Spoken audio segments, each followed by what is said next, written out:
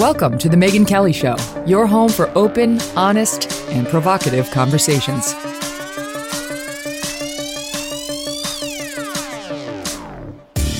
Hey everyone, I'm Megyn Kelly. Welcome to The Megyn Kelly Show. Senator Tim Scott is officially in. Ron DeSantis is next, and more could be coming. Plus, Tucker Carlson's camp is teasing a treasure trove of Fox News secrets, and the EJs are back to discuss it all. Emily Jashinsky is editor at The Federalist and host of the Federalist NewsHour. Eliana Johnson is editor-in-chief of the Washington Free Beacon and co-host of the Ink-Stained Wretches podcast. Emily and Eliana, welcome back to the show. Hey, Megyn. Great to see you. Okay, I forgot to print my outline. Will you print my outline? No, sorry. I made such a nice outline of the stories that I wanted to discuss with you both. Welcome to the show, and there's a lot to discuss. So let's kick it off with Tim Scott, because that's the big news of the day. He's in. He's such a nice guy. He is such a nice guy. He told this story when he came on the show last year about how this woman came to apply for work with him, and she was a disaster. She was just a hot mess in the interview. She basically started crying in the interview and left and was like, "I know I'm not getting it." He tracked her down. Long story short, he gave her the job anyway. She was, I think, working at was it an airport? She was working at an airport like as a baggage handler. He tracked her down. He was like, "Come work for me anyway." Now she's his right-hand woman. Like, that's the kind of guy he is, right? That's the kind of guy he is. Here's just a little bit of how he sounded in making his announcement yesterday. Is it 2 or 3? 3. Our party and our nation are standing at a time for choosing victimhood or victory. Victimhood or victory. Victimhood or victory. Grievance or greatness. I choose freedom and hope and opportunity. Will you choose it with me? Let's go! Let's go! Let's go!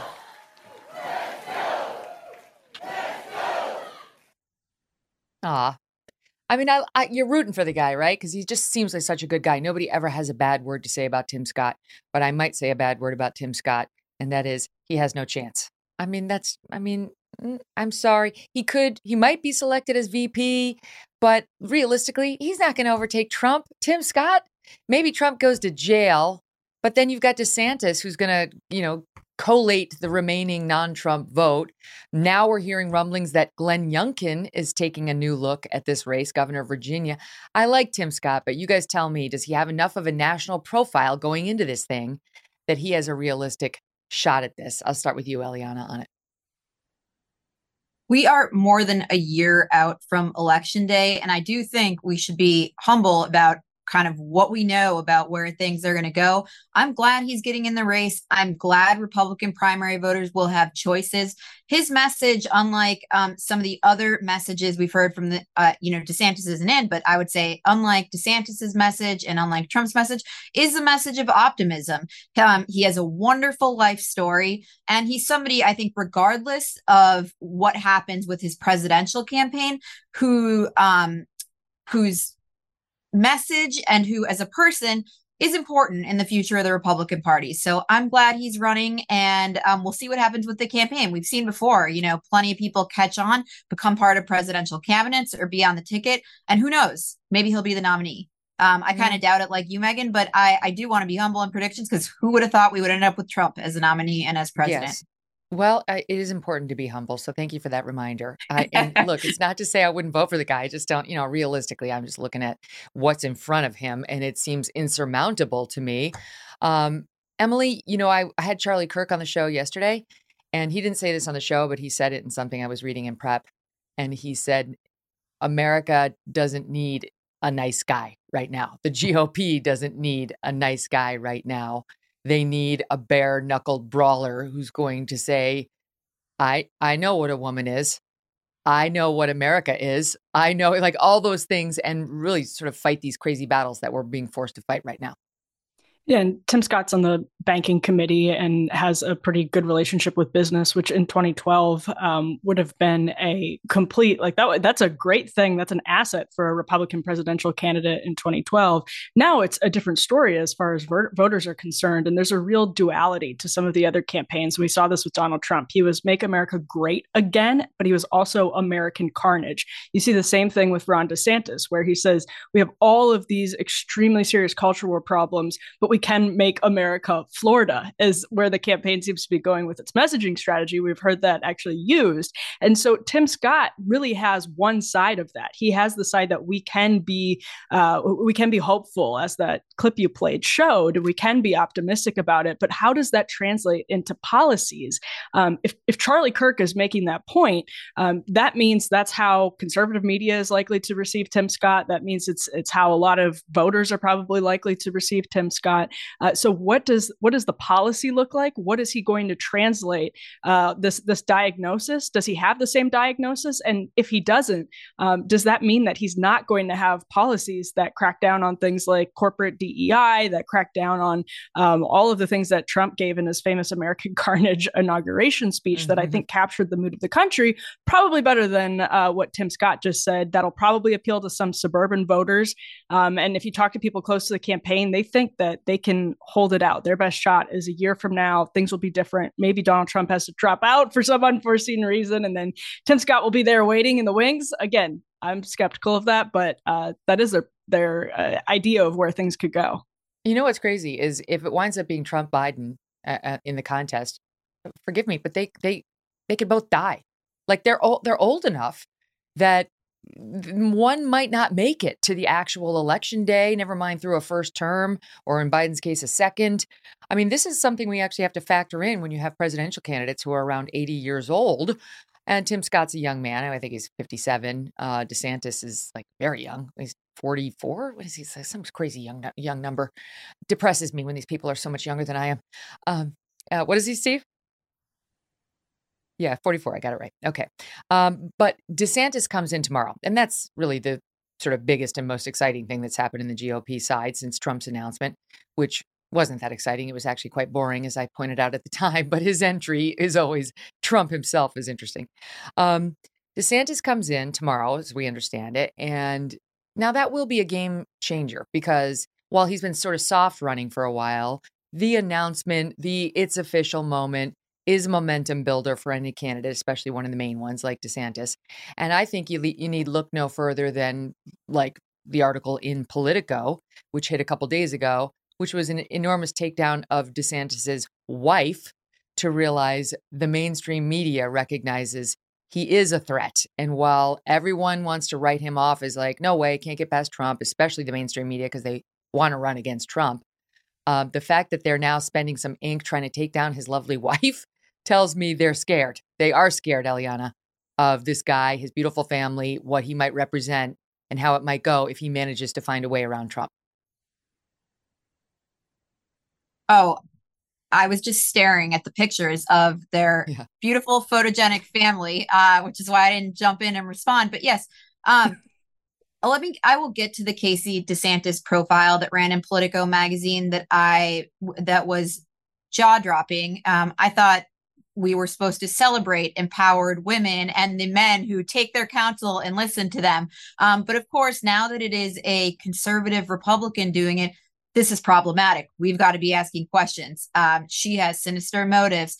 But Megan, before we get to that, I think it's going to be really interesting to see how DeSantis announces tomorrow. And what I'm going to be listening for is the following. He said to donors, he kind of did a soft launch on a call with donors that the New York Times reported. And he said, there are 3 people in this race who, getting in this race who could plausibly be president: Trump, Biden, and me. And there are 2 people who could win. And that's me and Biden. And I think tomorrow we have to hear more from DeSantis than Trump can't win. We need a better message than that from him, or he will not defeat Trump. I just don't think Republican primary voters are going to be persuaded by an electability argument. They have to hear from DeSantis, Trump is unfit for office and why.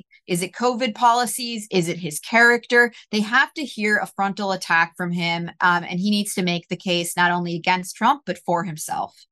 He's in this very hard position because he doesn't want to lose the Trump base. He must win over the Trump base. And they are And he will not be the nominee if he's too afraid, I don't think. Yeah, I mean, they're unwinnable to him right now. They're loyal to Trump. And so I don't know what the play is. I see the position he's in. If he attacks Trump full on, the Trump base gets even angrier and absolutely shuts the door to him. If he doesn't, it's like, well, why are you running then, Emily? Like, what if you think Trump's up to the job and adequate? What the hell are you doing here? No, it's a good point. We've seen like some previews of what this attack could look like. It could look like COVID. They've already traded barbs kind of back and forth on who handled COVID better, and that's been part of it. We've seen Trump attack DeSantis from the left, interestingly enough, on the economy in Florida. And so it's going to be, I think, a real test of where the right moves. But that's the problem for DeSantis is he's one in the anti-Trump lane, but also in the Trump lane. And I would say, for him, he should just not overthink it and not have consultants sort of hand wring this to death, because when he was elected barely as governor of Florida, took the reins and had a really successful run that actually I think shocked a lot of the country. That was because he wasn't overthinking it. That was because he found that voters actually just really liked what he was doing. He was being sort of thoughtful and intellectual and creating a blueprint for how to actually engage in the culture war with substantive pieces of legislation, to take on the media with substantive, serious criticisms. And so that's where people started to say pretty organically, hey, this Ron DeSantis guy is sort of Trump without some of the Trump negatives, the Trump disadvantages. Maybe we should think about whether he could have a national profile and be a presidential candidate. And so I think part of it is just not overthinking things. And to the Casey DeSantis profile that Politico wrote, which was hilarious and infuriating at the same time, let's look at the way the media has treated Giselle Fetterman or Jill Biden just in the last couple of years. But Fetterman in particular. Dr. Jill Biden, Emily. Oh, I'm sorry, you're right. Doctor. All right. Okay. As Whoopi said, she could be our next Surgeon General. She should be our next Surgeon General. Actual quote. A little it's respect. Just a perfect side by side. No, you're 100% right. So to bring the audience up to date, Politico on, I think it was Friday, drops this piece on Casey DeSantis. The Casey DeSantis problem. Quote, his greatest asset and his greatest liability. Okay, by some, she's been seen mostly as a superstar of a political spouse, a not-so-secret weapon, an antidote for her sometimes awkward husband. And then they go on to say the following. Okay. The more complicated, but also more instructive reality is that she's neither the fawning caricature she's made out to be in conservative circles, and even sometimes the mainstream media, nor a Shakespearean villain. She might well be a bit of both. She can ameliorate some of the effects of his idiosyncrasies. She can also accentuate, even exacerbate his hubris, his paranoia, his vaulting ambition, because those are all traits that they share. He wouldn't be where he is without her. He might not get to where he wants to go because of her. Okay, wait, it gets better. She's like, they're so transparent, right? In their hate. Political notes. Many people would only speak anonymously because of the power of a governor who might be a president, and also that of his wife, and what they perceive to be their collective capacity for spite. She's more paranoid than he is, said a staffer. He's a vindictive motherfucker. She's twice that, said a higher up on one of his campaigns. She's the scorekeeper. Hello, we all are when it comes to our husbands. I mean, you mess with Doug, you'll get it from me. I'll get you sooner or later. Trust me. I'll lie in wait and I'll get you. That's how every good spouse is. Some of the sharpest knives in the set belong to her, said the GOP lobbyist that they spoke with. Does she also feed into his worst instincts of being secluded and insular and standoffish with staff? Yes, she does. And there's, of course, a comparison to Lady Macbeth in here, notwithstanding Politico's position in November 2012 that comparing women in politics, showing images of Hillary, Jill Biden, and Giselle Fetterman to Lady Macbeth is sexist. And yet it appears, I think, twice in this article about Casey DeSantis. So really, it's only sexist if it's against a Democrat. That's generally how it works, Eliana. I do think it's worth noting that the Lady Macbeth comment came from Trump ally Roger Stone, and that some of these attacks on Casey DeSantis are actually coming from the right, because the Trump people are scared of her too. I have met her in person. It's kind of the elephant in the room. She is drop dead gorgeous. Okay. She looks like a beauty queen. She's lovely. She's very smart. She's formidable, and he listens to her. People's spouses are important. And I actually got kind of a Nancy Reagan vibe from reading this article, in that she's kind of an enforcer. I don't know when that became a bad thing. But it is Politico's job to say that the tropes emanating from the primary from DeSantis's political opponents towards Casey DeSantis are sexist. And they put none of that context around this. And it's offensive. It's offensive. They would never, ever allow a Democratic spouse to be attacked in this way without contextualizing in that way. You're exactly right. And, Emily, it does show something, though, about how they actually feel, because, the mainstream's got a million pieces about how it's Trump's. It's Trump's. It's Trump's. It's done. It's over. I mean, you might as well be talking to a Trump staffer when you read most of the mainstream papers on where the GOP primary race is. And I realize he's the overwhelming favorite. Of course. I think the latest poll had him at 61 and DeSantis at 16. However, pieces like this kind of show what's really going on. Their real belief is that DeSantis does have a meaningful chance still and must be hobbled. That they, like Trump, want to, as they put in this piece, kill the DeSantis candidacy in its crib. Yeah, that's a good point, because the Trump campaign and the media have one thing in common, and that is they love drama. They love the blood sport of politics. And the Trump campaign, I think that's why they've always gotten along with the media. If you go back to 2015, obviously they don't get along with the media in the sense that they're constantly publicly at loggerheads. But Trump, despite all of his complaints about the media, has leaked constantly to the mainstream media, the so-called mainstream media, is constantly talking to Politico, New York Times, his people are, maybe not him himself, because they're always going to be quoted. They have great relationships. They text back and forth, the Trump allies, Roger Stone, every corporate media reporter here in DC has Roger Stone's phone number. They all talk to these like Trump consultants, Trump hangers on. And I think that's where there's kind of an advantage to Donald Trump media wise. And the media doesn't realize they're being played by the Trump camp when the Trump camp comes to them with stuff. I remember I was working on a story a few years ago about a Republican, and some of his former staffers were complaining about his wife having too much control over the office. And the deeper I got into the story, the more I realized there was no news there. It was just a protective, good wife taking care of her husband. Right. And so I ended up not running the story, but they would never do that because they live for the conflict, and they see the conflict as inherently newsworthy when it's against a Republican. But if it's against a Democrat, they see what's newsworthy as her not being devious or sinister, but her being in control and smart and strategic. And it's just a fascinating, I think, side by side, particularly the Fetterman example. You've got this family that, as Eliana points out, they're so lovely. You're looking at them like, my God, it's like a sort of a new version of Camelot and the Kennedys, except hopefully without all the cheating. And, they're very appealing. You look, it's like, oh, I'd love to see those little kids behind the Resolute desk, the way we had with JFK Jr. Anyway, that's what we have in looking at them. And so what do? They try to attack it. They try to undermine it. They try to say she's a witch.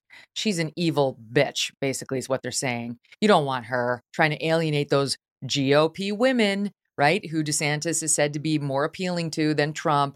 No, you don't want him. You get the bitch wife. Trust me, ladies, you don't want her. And you can see them doing it like bit by bit. Meanwhile, they'll never lay a finger on Jill Biden, Dr. Jill, and her absurd need for that title, or Giselle Fetterman and her weirdness about her husband's illness and how he had me. How could he be depressed?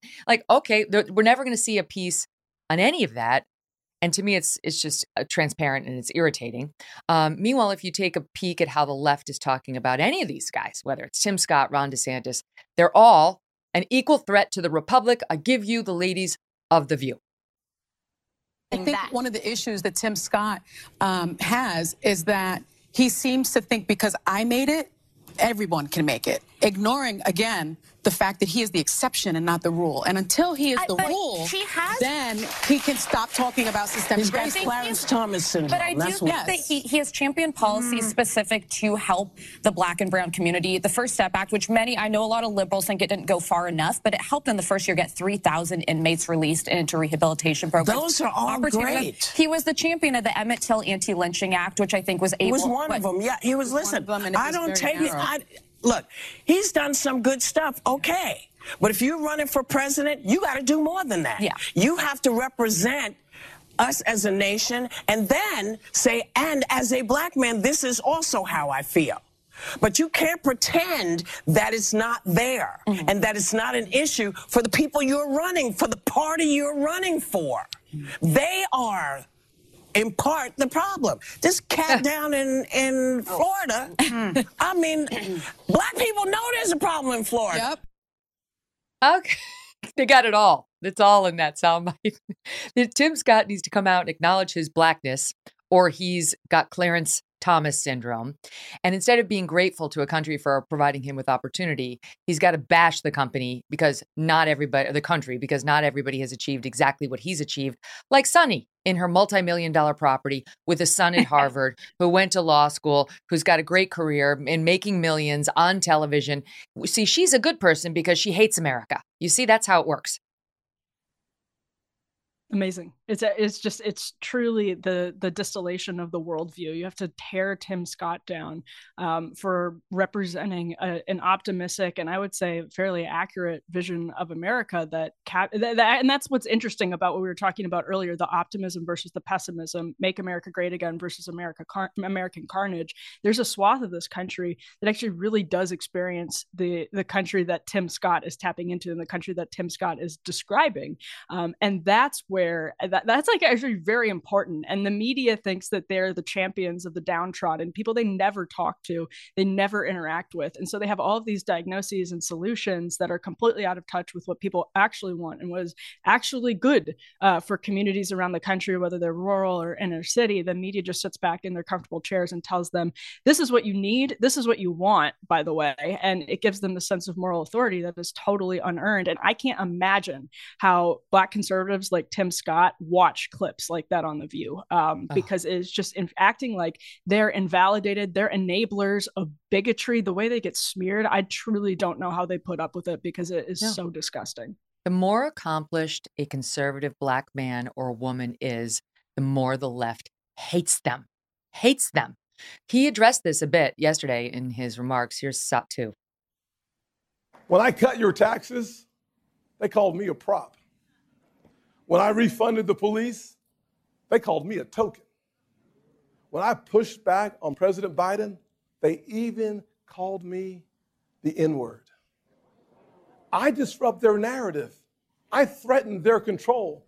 The truth of my life disrupts their lies. There you go, Eliana.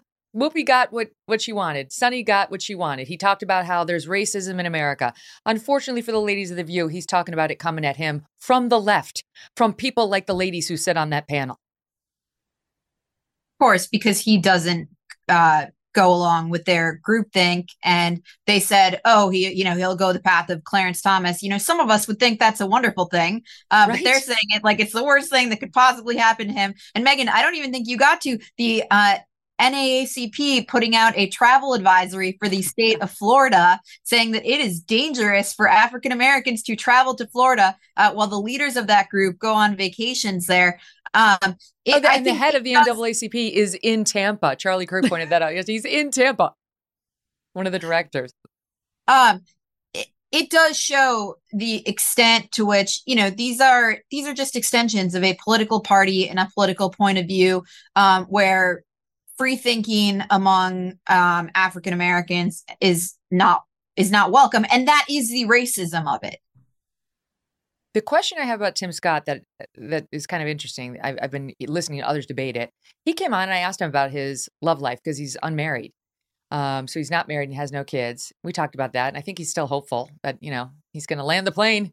He's going to meet Ms. Right and whatever. But there even some on the right have been saying it's weird that he's 57 and he's never gotten married, and he has no kids. And if you have no kids, do you really have a stake in the game as a potential president? I'm sure we've had bachelor presidents in the past, but they'll make an issue out of it, Emily. I mean, Trump will probably make an issue out of it because he has such a stellar home life to point to. Yeah, he will. He will. If he's not truth socialing that right now, it's probably soon to come. I recommend marriage. Yeah. It's going to be interesting to see how he handles it because, I mean, we have had bachelor candidates, bachelor presidents, but it's a really tricky balance. It's definitely a point of intrigue. Obviously, he's been very busy in his 30s and in his 40s building a big political career. So I do think that it'll be an interesting question, but it's like when Don Lemon went after Nikki Haley for being past her prime, which you covered fantastically. That resonated with people, and the Tim Scott already sort of preemptively being like, when I cut your taxes, they called me X, Y, and Z. That's super interesting because these media attacks, I think Republicans have really learned, like the Harvard Harris poll that came out yesterday, and Glenn Greenwald was tweeting about a lot of the really interesting stuff from it. Americans' distrust in media has just become huge, and it's really hugely important to voters too. It's not just like we all understand the media is a problem. It's we all understand the media is a problem, and now we're going to vote based on it. And so I think that's kind of like, I can really see those personal attacks on Tim Scott, questions raised by Trump, by the media about his personal life. I can see it, savvy sort of consultants and people putting in his ear, good ways to spin it. But it is, I think, genuinely a point of intrigue for voters. I'm sure they have an answer that they think is good prepared for it, but it'll come up for sure. Yeah, I don't know. Some people don't meet the right person, Eliana, and it's like, what are you going to do? It's better to stay single than to marry Ms. Wrong and make a bunch of kids with Ms. Wrong and then divide up a family. Maybe he just, didn't meet the right person. I don't know. I thought it was interesting that the comments were coming from some on the right. It wasn't just a leftist attack on him. There are some more sort of family-oriented Christian commentators who are like, where's the family? Where's the marriage? Where's all that? On the Harvard Harris poll, it is interesting. And my God, I thought what I thought was fascinating to me on this, they asked, what's your principal source of TV news? And they asked Republicans, Democrats, and independents. And of course, 40% of Republicans say their principal source is Fox News. 25% of independents say that. 26% of independents, more independents, say other than Fox, CNN, ABC, CBS, NBC, or MSNBC. So the majority of independents, or the plurality, however the numbers work, but more independents say they're not getting their news from television now than ever before. And I think that's because they're all in our lane. They're over here in digital media. They're listening to Emily on the Federalist. They're listening to you and ink-stained wretches, hopefully listening to the Megyn Kelly Show right now on SiriusXM Triumph Channel or via podcast. And so it's not just independents. 24% of Republicans too. 24%, much smaller numbers in the Democrat category. Only 12% say other. And of course, most of the Democrats are getting their news from CNN. Or MSNBC, and then they sort of split over the mainstream channels. In any event, what these numbers show is that huge swaths of the American public still believe in some of the nonsense reporting that we've seen over the past few years, still believe that Trump worked with Russia, 44%, still believe the Steele dossier accusations, 44% still believe that, still believe the Hunter Biden laptop is disinformation, 41% believe that. But the majority have rejected it, notwithstanding the ubiquitousness, Eliana, of the messaging on those issues. It is amazing. I mean, look, most people are not following this stuff the way we are. It is not their professions. And people are informed by having the news on in the background while they're doing the dishes and taking care of kids. So that actually doesn't surprise me at all. And it is the reason that the drumbeat over 4 years of Russiagate is extraordinarily effective, even if none of those claims hold up, because the narrative is just sort of in the water. And same with the Hunter Biden laptop. And I think it was Dean Acheson, the Truman Secretary of State, who said something about, the massive difficulty of correcting the record once once something incorrect gets out there. And I think that's what the right is grappling with now. And they're doing so when the mainstream media is entirely controlled, basically by the left. CNN, the New York Times, the Washington Post. These people aren't going out to correct the record. So it's not surprising at all. The facts come out in a 302-page Durham report. How many people do you think looked at that carefully? Where was that covered carefully? No. So this really doesn't surprise me. And I think it does show you, what conservatives, what Republicans are up against. And, my colleagues and I wonder often, like, how many points is that worth on the ballot? Yeah, that's why people think their election was rigged. Massive help. Even if they don't believe that Dominion votes were changed, they think their election was rigged. And just to correct that last stat I gave you, this is Democrats believe that the Hunter laptop is disinformation. 59% of Democrats believe that the Hunter Biden laptop was disinformation. 59%. Only 41% believe the laptop was real of Democrats. And that's a story that eventually the mainstream media was forced to correct its mistakes on. We did eventually have CNN and the New York Times and CBS come out and say, okay, sorry, we were wrong about that. It's not disinformation, it's real. And still, even with them correcting the information, Emily, you've got 59% of Democrats sticking with the original bad reporting that it was disinformation. This is what the GOP is up against. I mean, this is why Republicans get so angry and there's some patience for Trump and his harping on 2020. It's limited, but there's some patience for it because they too are pissed off. And it's so when Trump was at his CNN town hall going back and forth with Caitlin Collins over whether the election was rigged or stolen, Caitlin repeatedly said the election was not rigged. The election was not rigged. Well, there's a broad definition. I mean, we can all, I think, here agree the election was not stolen. Rigged is a broader definition. When you look at 51 former intelligence officials and the CIA, we now know from reporting a couple of weeks ago, colluding to create a letter they knew was false, saying that laptop looked like Russian disinformation. That is a serious level of interference on behalf of the actual government that was using government resources, because we know that a CIA official used their CIA email account to solicit signatures for that letter.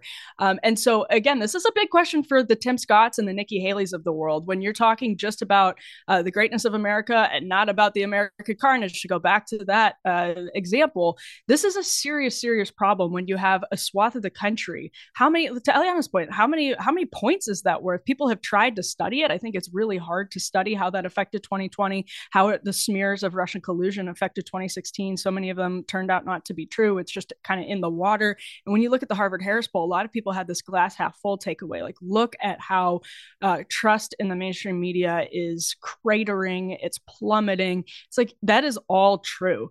The media's power is waning, and it is happening pretty rapidly relative to the course of history. But oh my gosh, their power is still vast, and it is still egregious. And it's sad that so many people are being served so poorly by folks they put their trust in. Because CNN, remember, ran those ads saying, this is an apple, this is a banana. Some people might try to tell you it's a banana, but it's a freaking apple.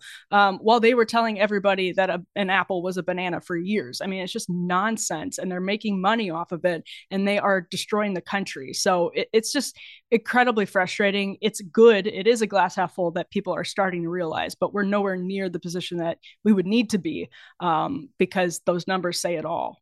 Well, I'm very encouraged that people are turning to other sources, not just because I'm in this lane, but because I do think you have to select your news by voice now instead of by network. I think you get agendas pushed on you when you go to a corporation, even one you may trust like Fox News. Look how Fox has changed. Look at the reporting over the past couple of days, the Daily Signal report on how woke they are on the gender ideology and forcing their reporters to use the gender affirming care language and forcing them to use the right, not the right, but the pronouns of choice inside the building and all of that stuff, and forcing them not to report on Dylan Mulvaney and telling the Tucker staff, pushing back on his decision to use he pronouns for Dylan, all that.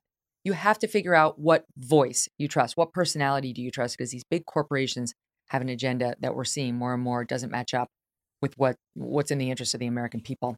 Stand by. We have much more to Megan, do. Yeah. Go ahead. We did. Okay. Technically, we had 4 years of Russiagate, and several months of Hunter Biden laptop is disinformation. And technically, they did come out and correct the record, but the volume at which that was done, we had full blast, at 12, Russiagate, and full blast at 12, banned on Twitter and the Hunter Biden laptop story. And then there's quiet as a mouse, a little peep story on A36 that, actually, the stuff isn't true. They're not equal. The call and response are not equal there. So it's no surprise that people remain confused. CNN, New York Times, and the Washington Post won Pulitzer Prizes for their reporting on Russia, on complete BS. My God. And so it doesn't surprise me at all. The admission of mistake is not done with the same volume and wall-to-wall coverage as was, the sensationalist coverage of the so-called scandal.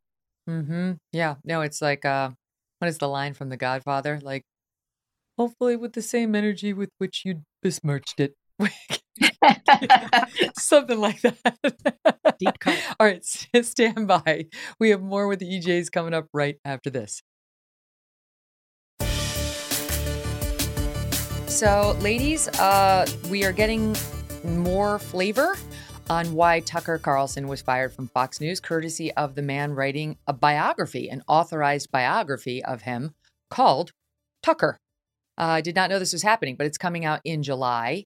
And this man, Chadwick Moore, who has been on Tucker's show in the past, took to Twitter yesterday to say that he has reporting about the real reason Tucker was fired and did not want to wait until July to release it.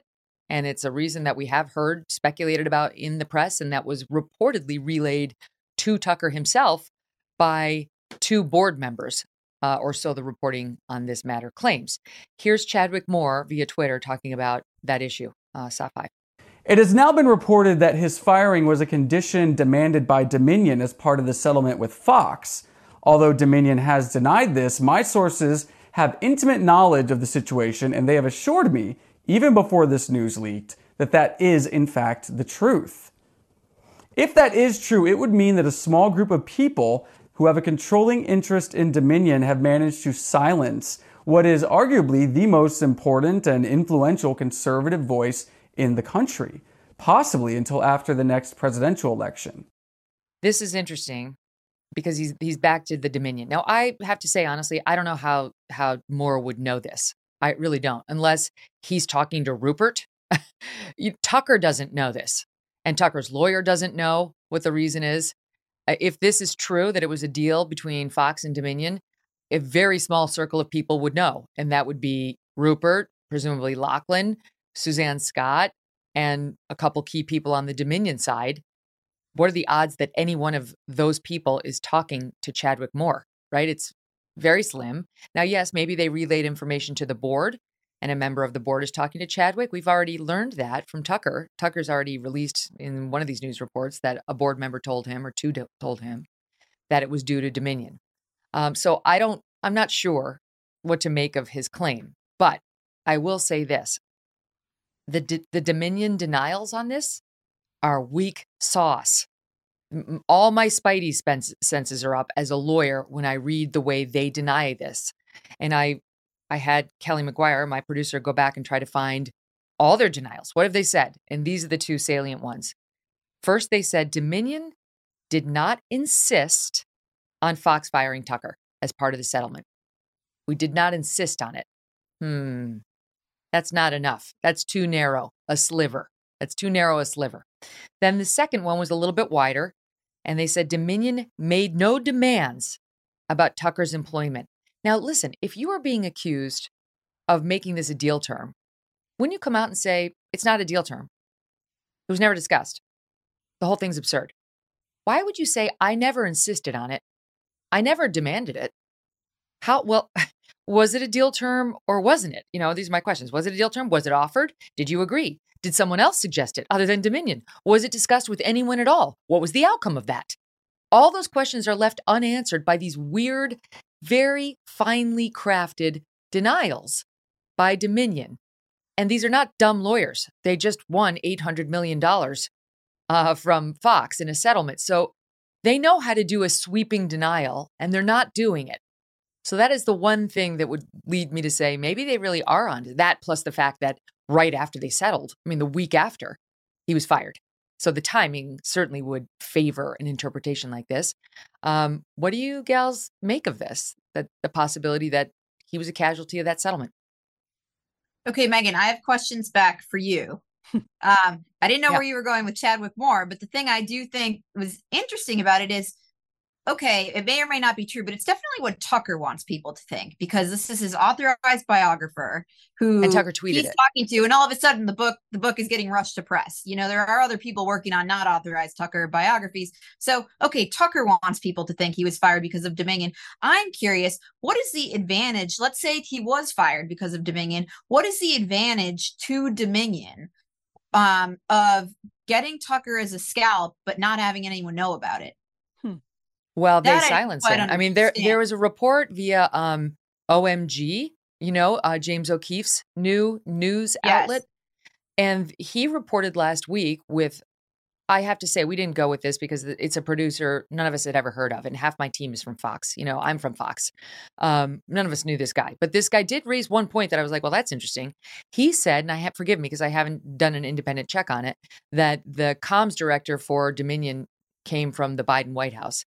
Now, the comms director wouldn't be directing settlements and so on, but how tight is Dominion with the Biden White House? Was there any sort of hand in the politics arena in making this happen? Or, was Dominion just fed up with Fox in general and wanted to punish it in a special way, right? Just take their number one host and punish their audience. Like there has to be more pain than just the money, of which Rupert Murdoch has, gobs. So who knows?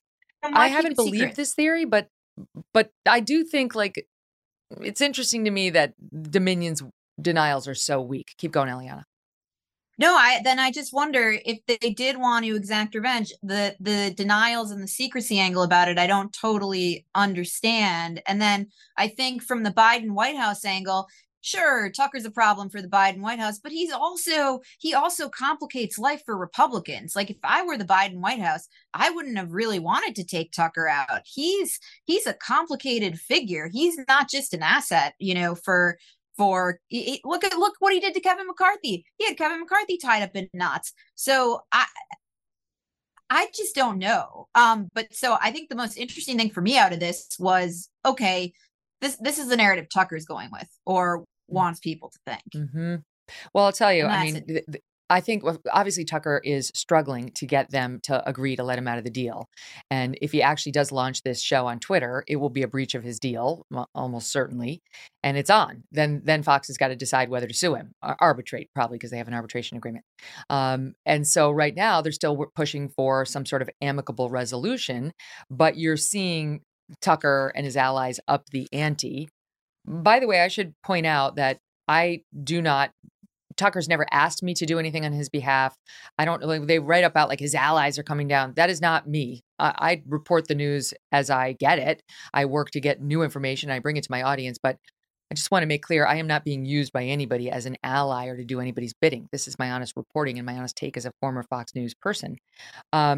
And one of the things that I'm seeing now, and I do think this has got a Tucker friend fingerprint on it, is there's a piece in the Daily News talking about how there's a treasure trove. He is sitting on a treasure trove of potentially damaging Fox secrets, including revelations about extramarital affairs and workplace misconduct. And that if this goes to an arbitrator or a court, it's going to get really ugly, really ugly. So they're not letting him out. And meantime, Emily, the numbers at Fox are just absolutely dreadful. We've been keeping the running tally here on the MK show. Post Tucker first 4 weeks, right? We have 20 shows now to evaluate these 4 weeks versus the last 4 weeks when Tucker was at the anchor desk. I'll just give you the percentages. The 7 p.m. is down 22%. This is in the overall. This is all viewers, not the young viewers. The 7 p.m. is down 22. The 8 p.m. is down 55%, more than half in its numbers. The 9 p.m. is down 29%. So Sean Hannity lost 1/3 of his audience too. The 10 p.m. is down 24%. So Laura Ingraham lost a quarter of her audience. And 11 p.m. with Gutfeld, he suffered the least. He's down 12%. Now let me take you to the key advertising demo, 25 to 54. 7 p.m., down almost 40%, 37 in total. 8 p.m., down 64% in the 25 to 50. That's what they base their advertising rates on. 9 p.m., down almost 50, 48% Hannity is. 10 p.m., down 37%. 11 p.m., down 25%. That is a hemorrhaging that is happening in the Fox News primetime. They're hemorrhaging their viewers and their ratings, and why they don't understand that they have every incentive of fixing it somehow. Let him free. Let him get out there. Stop the bleeding. I don't get it. I don't know. And I have like some thoughts that you actually may know more about. I think maybe it's in the Gabe Sherman book. There's this anecdote that Roger Ailes used to yank people arbitrarily off the air just to show that the audience would still be there, that it wasn't about them. It was about the Fox system. No idea whether or not that's true. I think that's a Gabe Sherman thing. I'm not sure. I don't know. I don't remember him doing that, but it sounds possible.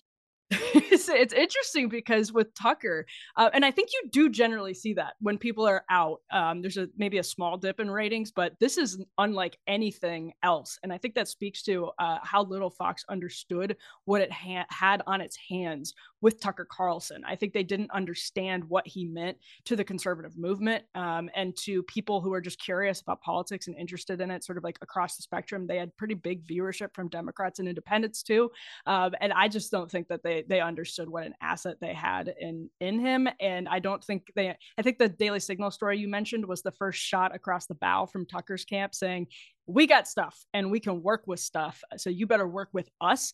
And my just last broad thought is I don't understand legally what Dominion would be doing with a handshake agreement, what Rupert Murdoch would be doing with a handshake agreement that they yanked Tucker off the air. That seems like a huge liability to have with a small group of people. None of it really makes sense to me.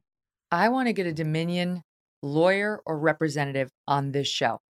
And I'm going to ask very simple questions. Was it a deal term? Was it raised by anyone? Was it ever discussed by anyone on the Dominion team with anyone on the Fox team who had principal negotiating responsibility? If I can see the agreement, would I see the name Tucker Carlson in there? Like there are certain ways of getting to this that get beyond those sliver denials that really don't tell us much. And I do have to wonder in the wake of all this reporting whether that is for a reason. We'll continue to talk about it. And up next, before we go to our other topics, I've got to talk to you about what's happening with Newsmax and CNN. CNN may no longer be around. I mean, it's that bad. CNN may be going away. Prepare yourself. I know. You need to brace yourself. The EJs, stay with us. So ladies, wanted to tell you that we're just now getting an announcement from the DeSantis team that we can expect an event with the governor. Ooh, what could it be about? Tomorrow evening, they said between 4 and 5. We'll get a more specific time between now and then, but it's going to be in Miami, which is not his hometown, but we'll find out exactly where and why Miami. DeSantis, I mean, listen, this is an important moment for our country. This guy could win. He could win. The polling right now shows him tying with Joe Biden in a head-to-head matchup before he's even announced. It shows Trump beating Joe Biden by 7, despite the fact that Trump has got an enormous amount of baggage, and most people's opinions on Trump are immovable, right? They have very strong opinions and they're immovable, and he's beating Biden by 7. So if DeSantis can find a way around Trump, the guy actually could win the presidency. America needs only to be introduced to him more fully, potentially. We'll see. I mean, he's got some personal peculiarities, but when he legislates, when he leads, I think a wide swath of America is going to find him very, very appealing. Emily, am I wrong? No, I don't think you're wrong at all. I think it's a little of what Tim Scott is going for and a little what Donald Trump is going for. And we've seen that work for him in Florida, where he's able to put up crazy numbers and help other Republicans in the state put up crazy numbers with all of the demographics that you sort of need in a post-Trump Republican Party, keeping the working class, keeping minority voters that have come in the Trump coalition, while also getting some of those suburban voters who are fairly well off and maybe a little touchy on the culture wars and want what feels like a return to normalcy, while also addressing some of these really serious problems, but not getting bogged down in divisiveness as they see it. So that's the DeSantis recipe here. Can he do that with Florida being a fairly representative bellwether state? Is that a recipe for like translating what worked in Florida across the country? I don't know. We're going to see. I think some of his personal, like, as you say, peculiarities, personality issues, is he the warm, fuzzy politician?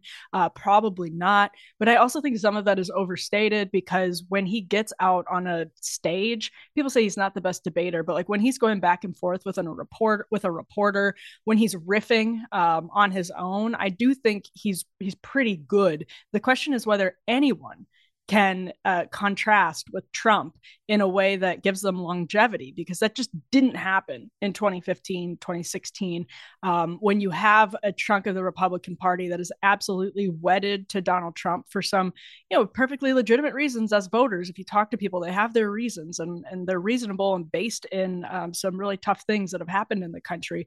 If you can't peel any of those people away from Donald Trump, and you're splitting the rest of the vote between Ron DeSantis, Tim Scott, Nikki Haley, Sununu, whoever else thinks they're getting in this race. I forgot about Pence, Asa Vivek, Hutchinson, Larry Elder, John Bolton. Don't forget, he announced on Good Morning Syria or whatever it was.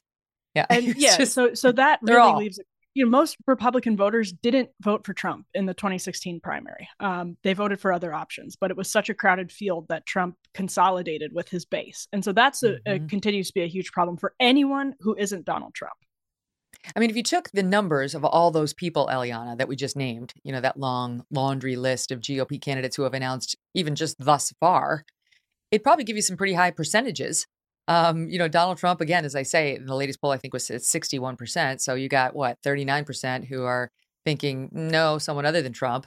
That leaves an opportunity, but not with that many candidates. I mean, if I were DeSantis, I'd be looking at all those numbers saying that I could get that 39% and I could grow it. And I could wrest this thing from Trump. But it requires the small matter of everyone else dropping out. We'll see what happens. The others could drop out, or they may cling on to this until the bitter end. We did see a lot of people drop out in 2016. In the end, was basically Ted Cruz, Donald Trump, and I think John Kasich hung on until the very, very, very end. But we have to have a race first. And, Megan, as important as the DeSantis candidacy might be for the country, it'll also be very important for the Republican Party. If he is successful, that would mean he removes Donald Trump as the most important person and force in the Republican Party, and as an extraordinarily important force in the country. And we'll see if he's successful at that, but the stakes are very high. One thing that cannot happen is if DeSantis announces, as we expect tomorrow night, CNN may not host him for a town hall. Absolutely not. And I actually am not even totally joking, because they might lose the remaining 4 viewers they have. They have no more viewers. There are more people on this panel than are viewing CNN. Should we tune devastating. In? Like throw them a lifeline here. It's unbelievable. Like, I want to bring you through the actual numbers, because they truly are shocking. Let me just lead with this. My good pal Eric Bolling, who hosts the 8 p.m. hour over at Newsmax, is beating CNN. This is unprecedented. And just so the audience at home knows, I think it's up maybe 25 million more homes have CNN than have Newsmax. So Eric Bolling is fighting with one arm tied behind his back. And he's winning. He's beating, from the Newsmax anchor desk, Anderson Cooper on CNN. It's extraordinary. And it's a combination of two things. Tucker got fired. Well, he's not fired. He's still working at Fox News. He's just not actually working. But Tucker got booted off the air, and the viewers are angry, and they're finding other outlets, whether it's Newsmax and Eric or places like this. They're finding alternatives. And Eric, they know Eric from Fox. He would be an acceptable alternative, I think, for most of those viewers. And he's a great guy, and he's a solid anchor. And so there he goes. He's off to the races. But meanwhile, then CNN hosts this town hall with Trump. Their audience has evaporated, right? So Eric's benefiting from some of that move over from Fox. And CNN, they're evaporated. They're gone. I don't know where the CNNers went. some to MSNBC, I guess, but listen to this, okay?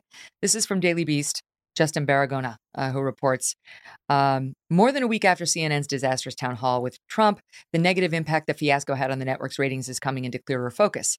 Last week, CNN suffered its lowest rated week since June 2015. That was right around when they started to take Trump nonstop at every campaign rally to drive their numbers up, averaging just 429,000 total daily viewers. 429, that should be their demo. That shouldn't be their overall number. They're not even cracking 500,000 in the overall. CNN was also down double digits compared to the same week last year in both total viewership and in the key demo of 25 to 54. Hold on a second. They talk about the Fox News plummeting, which we've already discussed. Then they talk about Chris Wallace. He's on Friday nights now. They tried him on the weekends. It was terrible. Literally nobody's watching that show. They moved him to Friday night. Chris Wallace averaged 224,000 total viewers. My God, 200. That's so sad. Emily Jashinsky, that's the right face. She's got the sad face on. It's the sad. It's sad. 224,000 and 45,000 in the demo. God. It's the slashy. Abby, it's officially the slashies. I told the audience back on Fox, you'd look at the competition over on MSNBC or wherever, and you'd always kind of snicker when they got down below 50,000 because you don't even, it doesn't show up on the ratings. It's just double slash marks, slashies. It's everyone's worst nightmare. Chris Wallace on CNN is getting slashies in the key demo, and also losing to Newsmax. Newsmax is overtaking CNN. True existential crisis, ladies. What do you make of it? Well, that reminds me of the Harvard-Harris poll we were just talking about, because if you look at Anderson Cooper, Chris Wallace, these are people who have enormous credibility in the corporate press. These are people that get nice profiles written about them, that are taken very seriously in sort of the vaunted corridors of power and the Acela corridor in general. And so that's remarkable that the country is actually rejecting who the corporate press tells them they must take the most seriously. I think that the name of Chris Wallace's show is Who's Talking to Chris Wallace? People can talk all they want. Who's listening to Chris Wallace is actually the real question there. And I think it's with CNN. You made Abby spit up her drink. She liked that one, EJ. You're welcome. I'm here all week. But it's the CNN had this like niche audience during the Trump administration. It's like, why was Stephen Colbert the number one late night host during most of the Trump administration, despite being the least funny and the most political? It's the antithesis of the Johnny Carson model. But it's because with cable and streaming, everything is a niche now. And CNN had somewhat of a niche anti-Trump resistance audience like Stephen Colbert did during the Trump administration. Chris Licht comes in and says, we're going to go back to old CNN. People are going to tune into us for Ukraine war coverage that they can trust to be right down the middle. Well, you can try to rebuild an audience, but you're probably going to lose the niche audience that you, the small little niche audience that you had when you're trying to transition back to mass media. It's just not going to work. And that never has panned out for him because he can't, he's throwing the baby out with the bathwater. You can't have both. You can't have woke resistance liberals as your audience and then also try to do neutral stuff, because you're going to lose the woke resistance liberals. And then while you're trying to keep them and like stave the bleeding, you're not going to bring in the new viewers. This is why, Eliana, Jeff Zucker was the grim reaper of CNN. He killed it. He killed it. They had a more moderate audience. No, it wasn't a huge one, but he drove every right of center viewer away entirely. There's not one still watching that channel. And now Chris Licht comes in to try to win them back over and does something like hosting the leading presidential candidate on the GOP side for a town hall where we might explore his views. And the audience is so angry. What little they had left has totally abandoned them. They're like, no. So how do you build a business? How do you build a media business based on that? I'm with you. The one exception I would take is that the article you read from the Daily Beast said, it, basically pinned the audience decline to the hosting of the town hall. I think that's total crap. The audience decline, they've struggled with audience for a long time now. Yeah. And the audience is terrible because the programming is terrible. And Jeff Zucker, in a way, boxed in his successors because, as you guys were talking about, he created a brand. And for Chris Licht, the new CEO and president, to pivot away from that, he can't do it with the same people. Jake Tapper and all those others, they are Don Lemon, those guys are branded as anti-Trump resistance heroes now. You can tell them to be straight news. But like for folks like us who were watching, we remember what they were saying 4 years ago. And for all the Republicans who were treated like crap and stopped going on the network, you need new people. And I think to me, that's where Lick's struggles have been the greatest. Like, who's a new, interesting person who's on the air over there? He's moved Caitlin Collins around to like 5 different shows because she's kind of the only person who's not a lunatic on that network.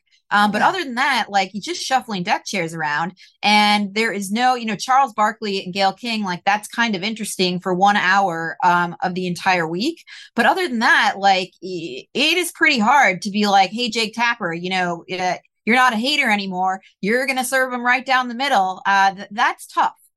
What about, Wolf Blitzer, Anderson Cooper, Brianna Keelar? My God, she was the biggest hater of all. Not to mention Jim Acosta. Like, they're up and down the lineup still, all the Trump haters. And yeah, you don't have to have that long a memory to remember that they hate not just Trump, but the right half of the country. I'll say a word in defense of Jake Tapper, who I actually like. I think he's left, but I think he's on the left. But I think he at least tries to be fair. I know people don't agree with me, but that's how I see him. I have to follow up on your reference of Gayle King. I wasn't sure we were going to go there, ladies, but we're going there. Gayle King, all right? She's the answer to CNN's fair and balanced problem. I don't think so. Yeah, Gayle King, an hour a week, was at the Preakness this past weekend. This is not sound on tape, right, guys? This is just something she said, I think. And she said she's taking issue with people calling out Meghan and Harry for their lies about the car chase, the fake car chase that never happened, the Russiagate of New York paparazzi. She says that she has real concerns about people questioning this story. And what's really important is how the couple felt. How did they feel? That's really what we should be focused on. I'll get the exact quote. Let's see. Blah, blah. Well, I don't have it in front of me, but trust me, that's what she said. And she wants us to really try to have more empathy for this couple. Now, this reminded me of something that somebody was saying recently. To be honest with you, it was in an exercise class that I take. And they have like these young women up there and they try to offer these little profundities. And most of them are like 22 years old and haven't done anything or suffered anything. But okay, it's fine, whatever. It's a distraction from the jumping jacks. And the one was saying like, judgment, is a negative force. You should feel sorry for people who judge others. And I was like, I judge others. You shouldn't feel sorry for me. I judge others because some people deserve to be judged. These two telling lies about our city in order to gin up fake sympathies for themselves so they can promote their own brand. I judge them. I do. And I have no apologies to make for it. And I'll continue judging them. I hope more people judge them. So this all goes down in the wake of her accepting, which I wanted to run by you, a Woman of Vision award. And I just went back just to see, like, what the hell was she doing? Like, at the heart of all this. Why was she even in our city? And it was a Gloria Steinem award to her for her vision, you see, because she represents women and feminism and female empowerment. And this is how you know that's true. In introducing Meghan at the event, the person from Ms. Magazine highlighted the Duchess's tenacity and her status as a cultural catalyst. Okay, you ready?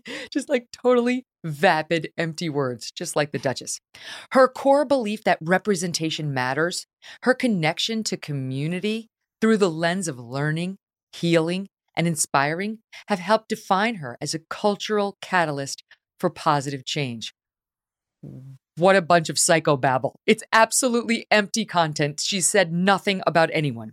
Tonight, we are thrilled to recognize Meghan's strength, resilience, passion, and tenacity. It's starting to sound like a Kamala Harris speech, which is critical to building a better world for our mothers, our grandmothers, our children, and their children, and ourselves. So does that clear it up for you? Why Meghan was honored and found herself the subject of such intense paparazzi coverage that everyone needs to feel sorry for her and accept her lies as true, per Gayle King. Emily? Thoughts? I mean, yeah, first of all, it's very important to judge people in positions of power. It's the one thing our media does too little of. And Gayle King is a great example of that. She was partying on, I think it was David Geffen's yacht with the Obamas during the Obama administration and then covering the Obama administration for CBS this morning. So that should give you a taste of how seriously she takes journalism, how serious CBS takes journalism. She's in the same social circle with Harry and Meghan. ABC, we all remember, gave Oprah a platform to do an allegedly, purportedly tough interview with Meghan See, that Markle. was CBS too. Oh, there you go. CBS. CBS gives Oprah a platform. They're personal friends. Meghan Markle, Prince Harry, and Oprah are personal friends. Gayle King is personal friends with Oprah. I'm sure she's had personal interactions with Prince Harry and Meghan Markle. So if that's CNN's answer to like bringing some seriousness back to their journalism and boosting their credibility, or at least their intrigue as journalists or as journalism, it's insane. If that's the person, I think it's crazy that CBS puts Gayle King on that show to this day, given all of her like various conflicts of interest. And so what you don't hear in that list from Miss Magazine, which I didn't even realize still existed, I'm shocked that it survived to this point, I guess, but what you didn't hear is a single accomplishment. Maybe they said it and I just didn't hear it. But what has she there done? isn't one to list. When that way she opened the suitcase on Deal or No Deal. Don't underestimate that, Emily. Stop it. Well, I shouldn't, because it is so inspiring when you're able to actually make she that figured out the codes. She unlocked it like that. With the world easy. Watching. And as a woman, made it look by the easy. way, oh my gosh, it's not No, easy. color. This, so I've gotten the Gayle King soundbite, and here's why it matters. I mean, to me, this directly relates to what we saw, speaking of that town hall, at the town hall on the subject of E. Jean Carroll, right? You're not allowed to disbelieve. You're not allowed to. When somebody says they're a victim, you accept. That's it, period. Unless they happen to be a Republican, in which case we need to run down all of our avenues of investigation. Here's what Gayle said. It was a very unfortunate incident. It's troubling to me that anyone would try to downplay what it would mean to them. It is unsettling that some are trying to minimize how Harry and Meghan felt in that moment. No, we're not. We're not. We don't believe them, Gayle. We don't believe that they were fearful. We don't believe any part of their story. We believe they enjoy portraying themselves as victims and that that's what they were doing here. The reason the audience in the Trump town hall laughed when he told his bit about E. Jean Carroll and how absurd it would be that there'd be this sexual assault in the middle of Bergdorf Goodman dressing room is because they don't believe E. Jean Carroll, and they're not required to. We don't have to believe Jean Carroll, and we don't have to believe Meghan Markle, and it's not for Gayle King, a supposed journalist, to judge the rest of us and our discernment on these, at least in the case of Meghan and Harry, 100% non-truth tellers. Your thoughts? Also, the person who minimized their experience was the driver. It was the lowly cab driver who was driving them around and said, this actually wasn't as bad as they say it is. And so, and for a news reporter to say that is so absurd. Either they were hounded by the paparazzi or they weren't hounded by the paparazzi.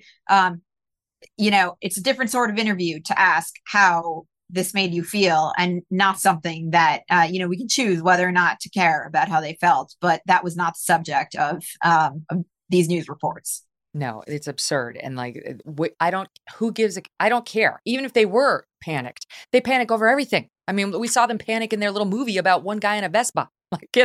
Grow up, grow a pair. Okay. Speaking of the media, now we've had this has escaped the notice of some, but we've had another Nick Sandmann moment in our media over the past couple of weeks. This one involves yet another, quote, Karen. All right. This is what the term they use to describe any white woman who gets into a negative encounter with any person of color, whether the white woman's right or wrong. If she complains, she's a Karen. Okay, fine. There was a woman who's being called CitiBike Karen, because in New York, if you want to bike around, you can get these sort of public bikes called CitiBikes. And this woman was down to the last bike and went over to get the bike, and chaos ensued. We've got a video of it. Forgive me, I'm looking up her name, Sarah Comrie, Comrie. She was a physician's assistant who worked at Bellevue. She is 6 months pregnant, And she says she rented and reserved this last bike and that she had paid for this last bike.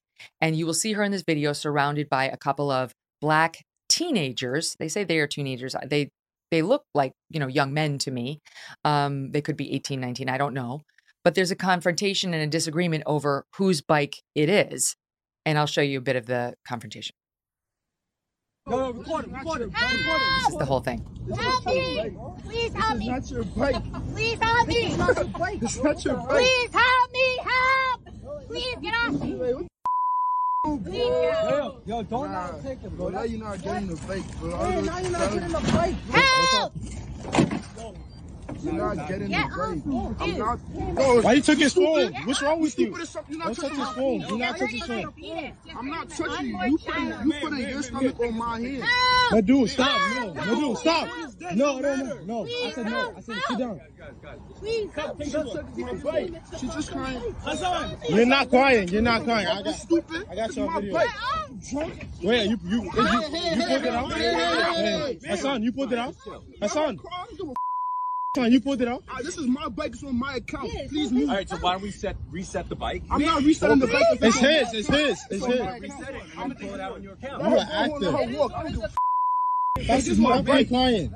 Guys, She's fake crying. Stop fake crying. Hey, stop touching me. I don't touch you. Hold up. Hey, stop touching me. Stop touching me. Why don't you take this bike? Stop touching me. I will. Exactly. Out of here. So take it. Baby girl come out with Wait, how you stop crying? Not a tear came down, miss. Not a tear came down.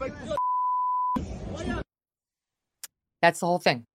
That's the 90-second video that has ruined this young woman's life. She's been placed on leave by her employer with some ridiculous statement. I'll read to you. We are aware of the video involving a healthcare provider off duty and away from the hospital campus. The incident in the video is disturbing. The provider is currently out on leave and will remain on leave pending a review. As a health system, we are committed to providing an environment for our patients and staff that is free from discrimination of any kind. What discrimination? What are you talking about? They're accusing their own staffer of being racist in that encounter. And there's so many jumped on board this. Enter Benjamin Crump. I mean, Al Sharpton, I'm sure, is 2 seconds away from tweeting. Benjamin Crump tweets out, "This is unacceptable. A white woman was caught on camera attempting to steal a CitiBike from a young Black man in New York City." How does he know? How does he know what actually happened here? There's a dispute. That's what that shows. She grossly tried to weaponize her tears to paint this man as a threat. This is exactly the type of behavior that has endangered so many Black men in the past. All right, so she's pregnant. He does have hands on her, but she's endangering the Black men by yelling help, right? Because she's in this confrontation with them. She says it's her bike. There's this person named Monique Judge who writes for The Griot and other left-wing publications. This is how she begins her piece. This is the headline. White women's tears have a long history of causing Black death in this country. Oh, okay. Oh, just ease us into it, Monique. I was having a conversation, she writes, with one of my good friends, and she made the following astute observation. You put a white woman in a situation, and a Karen will come out. Then Monique picks it up. Truer words have never been spoken. She calls Sarah Jane Comrie a Karen. She's the latest Karen and just excoriates this woman for her racism. She ends her piece by saying, everyone knows she's on leave from Bellevue Hospital as they conduct an investigation now. Everyone knows she could have caused harm to these young men. And now Sarah Jane Comrie is in the find out portion of the game. I hope she gets everything that's coming to her. She deserves it. Okay. As it turns out, Sarah Comrie had the receipt. Her lawyer has now gone on a media tour showing everyone, and all of the media, which is definitely against Sarah Comrie, ran it down with CitiBike to see if the receipt is real and if she really did have the right to the bike. Guess what? It's real. She did have the right to the bike. It was her bike. She did reserve it. Those guys were in the wrong, trying to claim that it was theirs when it wasn't. And, was she a little odd seeming in the video? Yes, I will give you that. It was sort of odd. She just, help, help. That's a little weird. Okay. But it's not racist. It's not racist.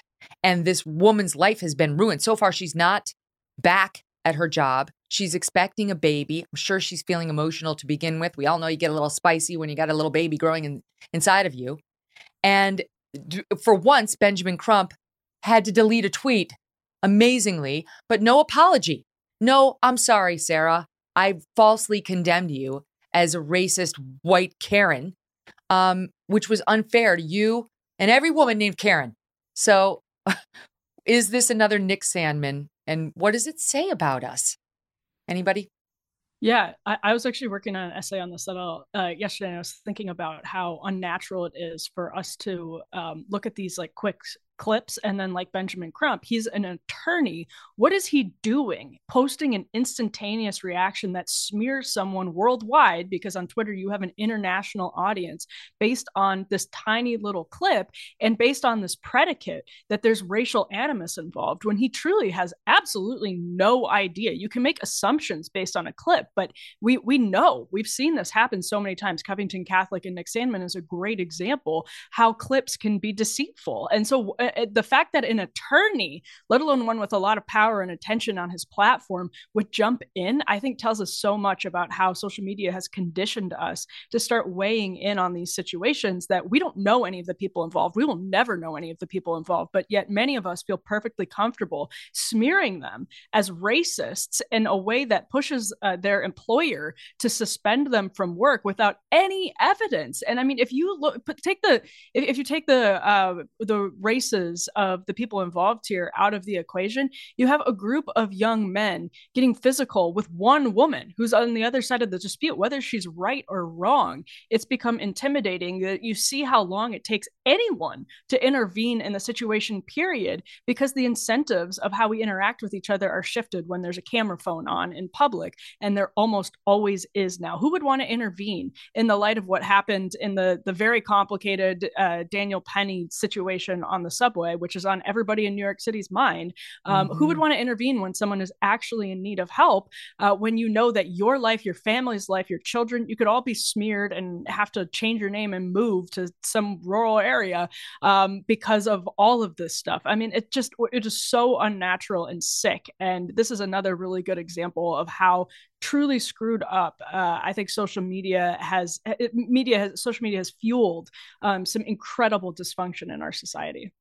Eliana, this raging racist Monique Judge doubles down. When Benjamin Crump has had to delete his tweet, it's time to back off. It's time to back off, my friend. It's time.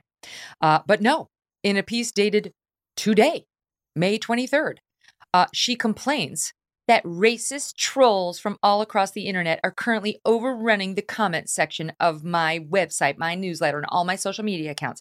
They're angry because I've dared to speak openly and honestly about Sarah Jane Comrie, aka CitiBike Karen. Then I just got to read this to you. This is unbelievable what a racist this person is. How this person writes for any publication is beyond me. She should be run out of town on a rail. This person should not be writing for any publication that is easily accessible. She says, side note, we really should be calling these women Carolyn or Carolines, since the behavior they're emulating when they pull these stunts is akin to that of Carolyn Bryant. Who's Carolyn Bryant? You might be asking yourself. The woman whose lie got Emmett Till lynched. Oh my God, we're there. All right. This type of behavior is dangerous and can lead to physical harm and even death for Black people. And we need to be calling it out every time we see it. But I digress. They're all up in arms in defense of Sarah Jane Comrie, a woman whose behavior evidenced in the 90-second video was reminiscent of so many white women before her who have weaponized their whiteness and their tears to create drama, problems, and even death for Black people in the past. And she goes on to say, accountability is like kryptonite to whiteness.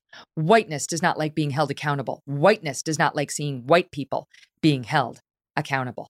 My God, this is the shit poured down on this pregnant woman just for trying to actually claim the bike she paid for is out of hand. It is crazy how these small clips of interactions blow up on social media. And then it drives me nuts that everybody, whether you're on the right or the left, there's a rush to cram the situation into whatever your prior views are. And so on the left, this was an example of racism. On the right, The woman was assaulted, and we actually, the facts are coming out now, but this happened a week ago, and the facts are just trickling out, and very few people, I think, take the posture that let's actually wait and see what happened here. And this happens every time there's a police shooting, every time there's some kind of altercation like this. I will say on this one, when it came out, like, you don't see a lot of pregnant women approaching groups of Black men and trying to steal things from them. There's not like this vast epidemic of that happening. And so it was just sort of odd on its face, like the story that was going around on social media that this woman approached a group of young men, pregnant woman approached a group of young men and was trying to wrest a bike out of their hands. Seemed questionable, not something you encounter that often, but like, hey, willing to wait and see all of the evidence and see where we land on this. But like, now for the left, like, let's just jam it into all of our priors. This has gotten people murdered. It's so true. No, it's like, you remember, like, when I was pregnant, sure, I went around starting street fights all the time. You over there. Yeah, we're stealing sandwiches, that's my okay? coffee. We're stealing sandwiches, not bikes. It's ridiculous. But yeah, you're right. So like, okay, at best, there was a misunderstanding. I'm going to say at best, a good faith misunderstanding by both sides. But that can't be the case. Because she's white and these guys were Black, it has to be about race. She's the racist. She could lose her job. Bellevue ought to be ashamed of itself. I totally agree. The suspension from her job is insanity, and they should be shamed. It's crazy. Yeah. That is crazy. I hope that lawyer representing her actually does file a lawsuit. Honestly, I've had enough of this shit. I am done with this shit. The Nick Sandmann stuff, we could go down the list of stuff that people try to, as you point out, drive into their priors to the detriment of the nation, to the detriment of us all. And this kind of stuff actually is going to get somebody hurt. And I know that this woman, Monique, wants to say, oh, it's always going to be the Black man. No, you know what? In this particular case, it's going to be the white woman who's 6 months pregnant with a little baby that she's responsible for. She didn't deserve this. She didn't deserve what happened to her in that scene. She didn't deserve what you wrote. She doesn't deserve to be smeared by these leftists with an agenda who have the power of a pen. What she deserves is an apology. It's really infuriating, Emily, and they don't learn. And CNN, the others, they got sued by Nick Sandmann. Still, you got publications running with this. Yeah. And CNN, their ratings not so hot. A lot of the media ratings, readership not so hot, and they're still not learning from it. And I think that speaks to how deeply rooted the ideology is among a section of their workforce, and even among the C-suite class that's terrified of that section of their workforce. And so I think that's an important element of all of this. And social media, the way it's designed, taps very deeply into some of our worst impulses as human beings. So that's also partially why we don't learn from any of this, because we're addicted to these platforms that are like tapping into our worst physical chemical impulses. And it's just like we get caught in these cycles. And to your point, Megan, people actually have already gotten hurt by it. Like the lies that were told about Jacob Blake wrecked Kenosha, not far from where I grew up. Like people, like real people, working class people had their property destroyed. People died. People were injured. People's lives were changed forever for the worst because of all of that. And so, yes, it's absolutely true that it is destroying the country, and like lives are actually on the line with this nonsense. And it's going to happen more and more because we can't learn from it. Yeah. Meanwhile, these guys, I mean, she says that they touched her. You could see at least they touched the bike, and that one of them was saying that her baby was going to be born, quote, retarded. And that we're supposed to be looking at like these poor guys, these poor gentlemanly young guys who that mean, evil, racist Karen was trying to hurt, waging the war with her big pregnant belly. It's absurd. It's deeply immoral. All right, stand by. There's more to get to. More with Emily and Eliana right after this quick break. Don't go away. I challenge this committee to produce any witness or evidence against me. And if they do not, I hope they will have the decency to clear my name with the same publicity with which they now have besmirched it. That was, of course, a clip from The Godfather, Michael Corleone there testifying before Congress. Now back to the EJs. Honestly, the man has a point. He has a point. I mean, tell it to Central Park Karen or CitiBike Karen, right? I hope all these people will go clear her good name with the same publicity with which they besmirched it, but they won't. They won't. Okay, in addition to The Godfather, I got to tell you a quick story, okay? Now, there is an advertiser named Green Chef, and they are trying to get a position in advertising on this show. And they, like all the advertisers, they'll send me the thing to see if I like it, because I don't want to tell everybody to go buy it if I don't think it's good. And so they sent me some meals. All right, now let me just give you just a couple minutes on what happened to me. So on Friday night, Doug made most of the meal. And they said it was going to be 25 minutes. It was longer than 25 minutes. I helped out too, but it was mostly Doug. And Doug's actually pretty good at making meals. He's got the thing. He can make good drinks. He can make good meals. I don't have the thing. And I was like, oh, this is kind of hard. This is all kind of a lot of work. But Doug was doing most of it. So anyway, long story short, we served it. And it was like chicken over noodles. And it was delicious. It was gourmet. It was like the best thing we've ever made. Look at this. I'm telling you, it was legit. I'm totally going to advertise with this company. I love, love, love their meal. Then we had, 2 more. So Sunday night rolls around and we made the next meal. And that was Doug. Doug volunteered to do that one on his own. I'm like, great. Love you, babe. Thanks so much. And not surprisingly, it turned out great. It was amazing. It was another chicken dish.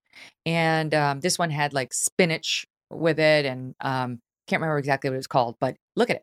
Absolutely tasty. The spices they give you make or break the dish. And in this case, they make it. So I'm like, we're on a roll. I'm like, honey, I got the next one. There's a third meal. I'm going to make it. So, me in the kitchen, it doesn't go well. It never goes well. It's literally never gone well. So I go in there, I'm following the directions and it's like some Mediterranean dish. I'm like, okay, I can make it. It's got hummus. It's got a bunch of veggies. So I'm following the directions. I'm cutting. There's so much cutting and I'm slicing and I'm dicing and I'm mixing and I'm adding olive oil and the spices and all the stuff. And I do the right bowls, just like they told me. This is my work in progress. And it took me longer than 25 minutes because it's me. I'm like, this is a lot of work. Actually, this is more than I bargained for, but I think I'm doing it. I can't wait to serve this amazing dish up to my family. And I looked down and I made salad. I literally made salad. It took me an hour. I didn't realize all I was making was an appetizer. Was it a good salad? And once again, for the second Mom Will Cook a Vegetarian Meal in a row on a Monday, we ordered a pizza. The second week in a row. But Doug goes, the kids are really loving vegetarian night, honey. It's turned into sausage pizza 2 weeks in a row. So do you ladies cook? I mean, is it just me? No. Those meal services they're really hit or miss. But cooking, I found in the social media era is actually a really good way to just put your phone down because you can't really text and cook. It's a good way to just kind of unwind at the end of the day. And I was never really into cooking. Oh my gosh, Emily. Yes. You can come over to my house and unwind while you cook me dinner, and I will sit there and lay back and have a glass of wine because that is not how I unwind. Oh my gosh. Well, we unwind with Bravo. Eliana and I do that too. Yes. When I hear people oh, it's just so relaxing to cook up this beautiful meal and serve it to people, no, there's no cooking going on.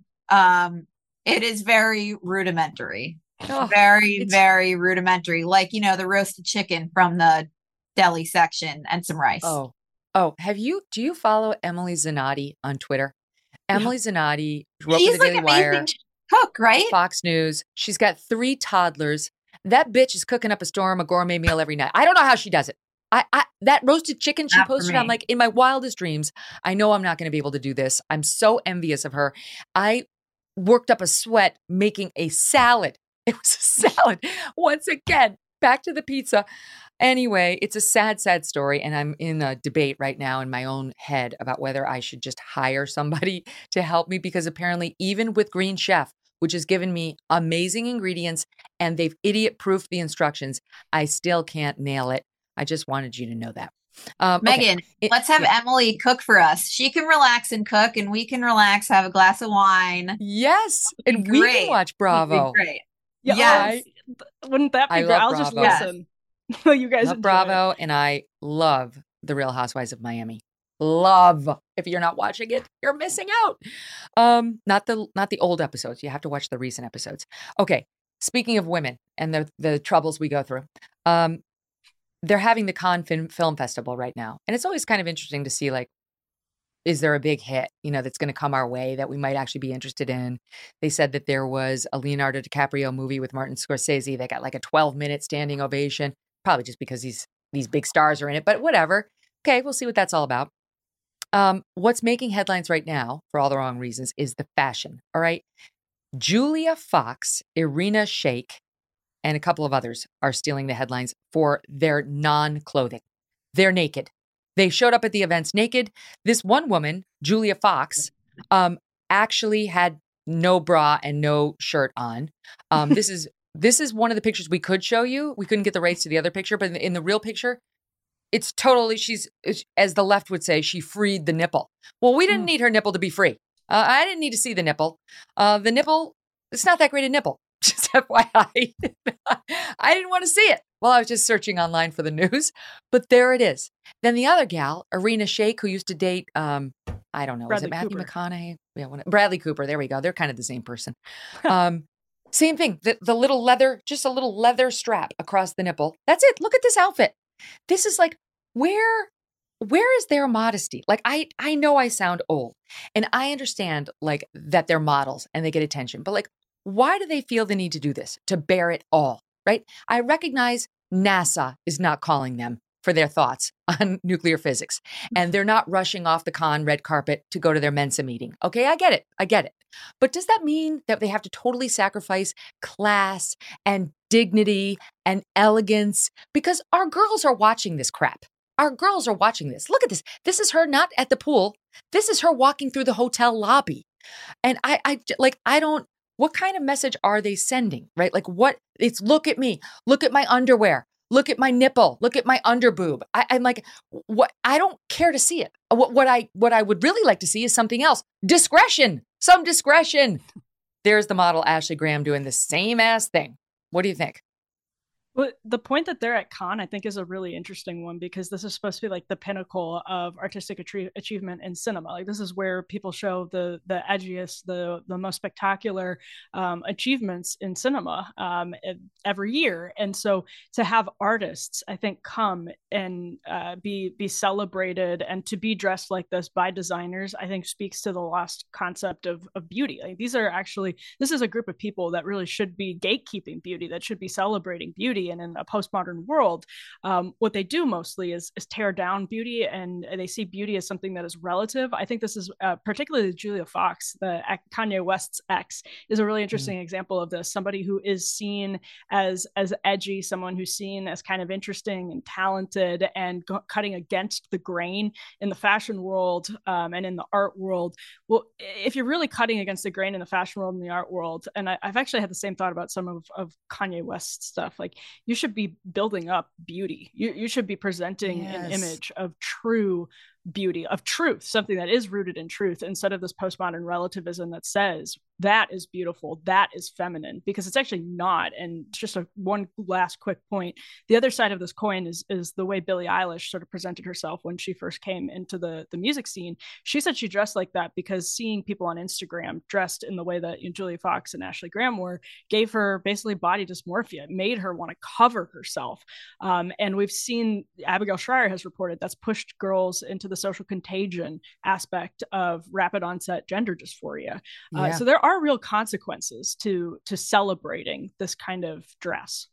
It's so unnecessary, Eliana. You can be totally sexy and alluring. Have you ever seen that video online? They post it sometimes of like this woman in this black dress that is sexy but not revealing, walking down the streets of Italy, and like everybody there is like, every single man and woman is just like, she's got the thing, she's got the effervescence. It's true beauty and sophistication and sexiness without just the crass, sweaty, try-hard feel to it. I mean, I don't even really have words for it. It's just like totally vulgar. The first woman is literally wearing a shower curtain, like a see-through shower curtain is what it looks like, with like fuzzy things on it. But I remember somebody saying in the past that, like, men like very vulgar things when they're like 18 or whatever, and probably always, but they graduate to like something more sophisticated and European and French. Like, this is like the base level of sexuality and vulgarity that is like not sanded down or refined at all. Yes, it's so true. It's just, what's next? Absolutely no clothing. Just parade naked. Fine. Let that be the example. I already see, like, with the young girls, their dresses are more like belts. You see the bottom, it's like, oh my God, I can see Fanny. Like, that's not, I don't like these examples. I understand. Look, my own daughter will hopefully follow my lead and not dress like this, but I care about more than my daughter. I care about our country, and I care about our girls. And this is just crass and sad and classless. Emily and Eliana, the opposite of all those things. Love when the EJs are here. Thank you so much, Megan. ladies. Thanks, Megan. Yeah, thanks for being here. And tomorrow, we go from the EJs to VDH. Victor Davis Hansen is back with me. There's so much to discuss with him. Target is now in a spiral. They are spiraling over the pushback they're getting on their trans bathing suit with a tuck, with the pouch that you can tuck your penis, a woman's bathing suit. And VDH has thoughts. So that'll be interesting. Please go ahead and download the show so you don't miss it. Subscribe at youtube.com/Megan Kelly. Listen every day live, Monday through Friday at noon on SiriusXM Triumph Channel. And we'll talk more tomorrow. Thanks for listening to The Megan Kelly Show. No BS, no agenda, and no fear.